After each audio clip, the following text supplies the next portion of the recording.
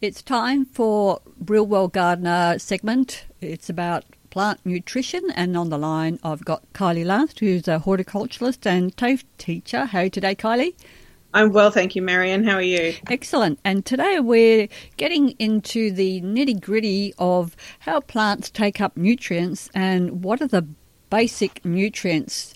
Well, we'll probably have it as a two-part series, but let's start off with how do plants take up the nutrients that you apply to their roots and leaves? Okay, so plants take up nutrients mainly through their roots. So soil is obviously a major source of nutrients needed by plants for growth, and there's a lot of microbial activity that happens at root level that allows for plants to be able to absorb these nutrients from the soil. So water component of soil also plays a big part in dissolving nutrients for plants to be able to take this food network up. So soil is a major part of the plants being able to feed themselves, but there is a small capacity for plants to be able to absorb nutrients through their leaves as well. Yeah, I remember reading somewhere that nutrients through the leaves is actually very minimal as compared to what nutrients can be absorbed through the roots.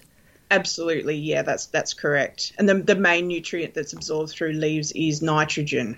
Okay, now the next part, of course, leads to what are the nutrient needs of plants? What do they want?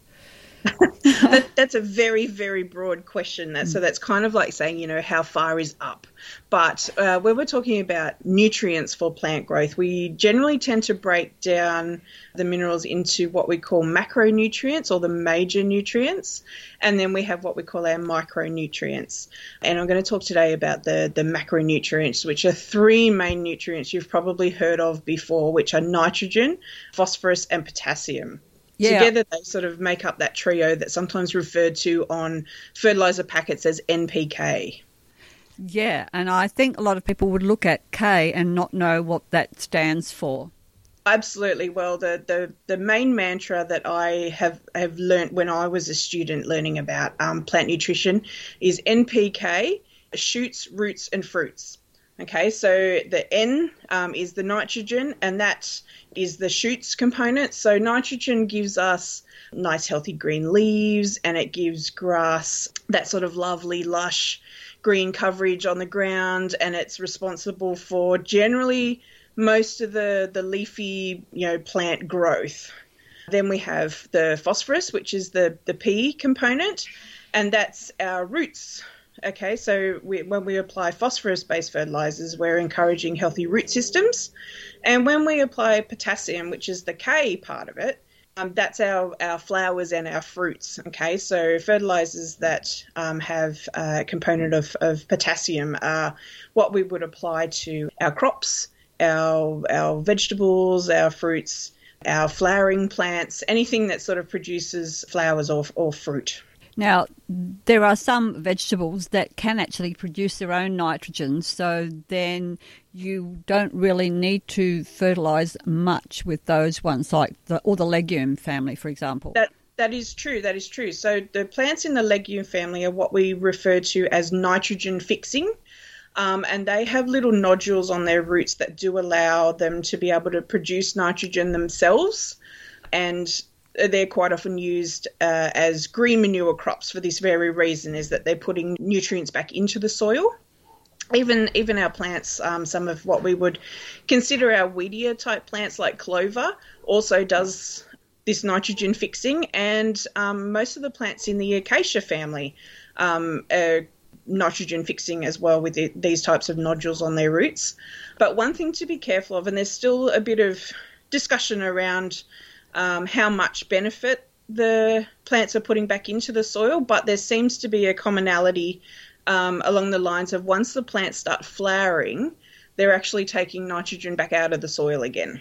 Right, so with green manure crops, for example, then you try to cut them down before they start flowering so that they... Yes. Yeah, absolutely. And people sort of tend to think of green manure as things like oats and barley and all those types of grassy type of plants, but even things like sunflowers can be used as green manure crops. But again, like once before they start flowering is when they need to be cut back down and put back into the soil, because once they start flowering, then it sort of stands to reason that they're starting to then draw nutrients back out of the soil to be able to produce those flowers. Well, that kind of makes me think that all those peas and beans that we harvest from our vegetable garden, because they've flowered and set fruit, then there's no point in actually leaving their roots in the soil like a lot of garden books or people suggest. Yeah, that is true. And as I said, there is still some discussion around the benefit of doing that. And look, at the end of the day, you're still putting organic matter back into the soil, but the amount of nitrogen that is going back into the soil because of those root systems is still up for debate and still being researched. And the amount of benefit that those particular plants contributing back into the soil in terms of nitrogen fixing is still sort of up for discussion. But in terms of adding them back into the soil for soil amelioration and general organic matter and composting and all that sort of thing, I'll absolutely still continue to do that. Right. So as far as we're concerned, though, the major nutrients, nitrogen, phosphorus and potassium, are taken up by the roots. I don't think too many people would do foliar feeding with an NPK, would they? Not so much, although there are products out there like some of the liquid fertilizers and the soluble fertilizers that are sort of marketed as complete fertilizers, or flower and fruit liquid fertilizers that you can apply usually by a watering can, that encourage you to put them all over the leaves as well as the soil, and they would have a benefit of applying them that way too. Right, okay. I hadn't really thought of that. The only time I foliar fertilise is with, say, a seaweed solution, because it changes the pH of the leaf so that if that can reduce the, powdery mildew, that kind of thing. Yeah, absolutely. So yeah, there are a few different sort of benefits of doing like a foliar application.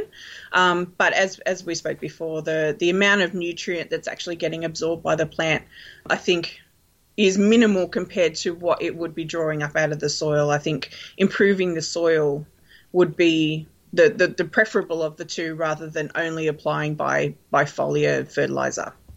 Great. Well, there we have it. That's the major nutrients that plants need. And next segment, we'll talk about the deficiencies from these major nutrients. Once again, Kylie, it's been lovely chatting with you on Real World Gardener. Thanks, Marianne.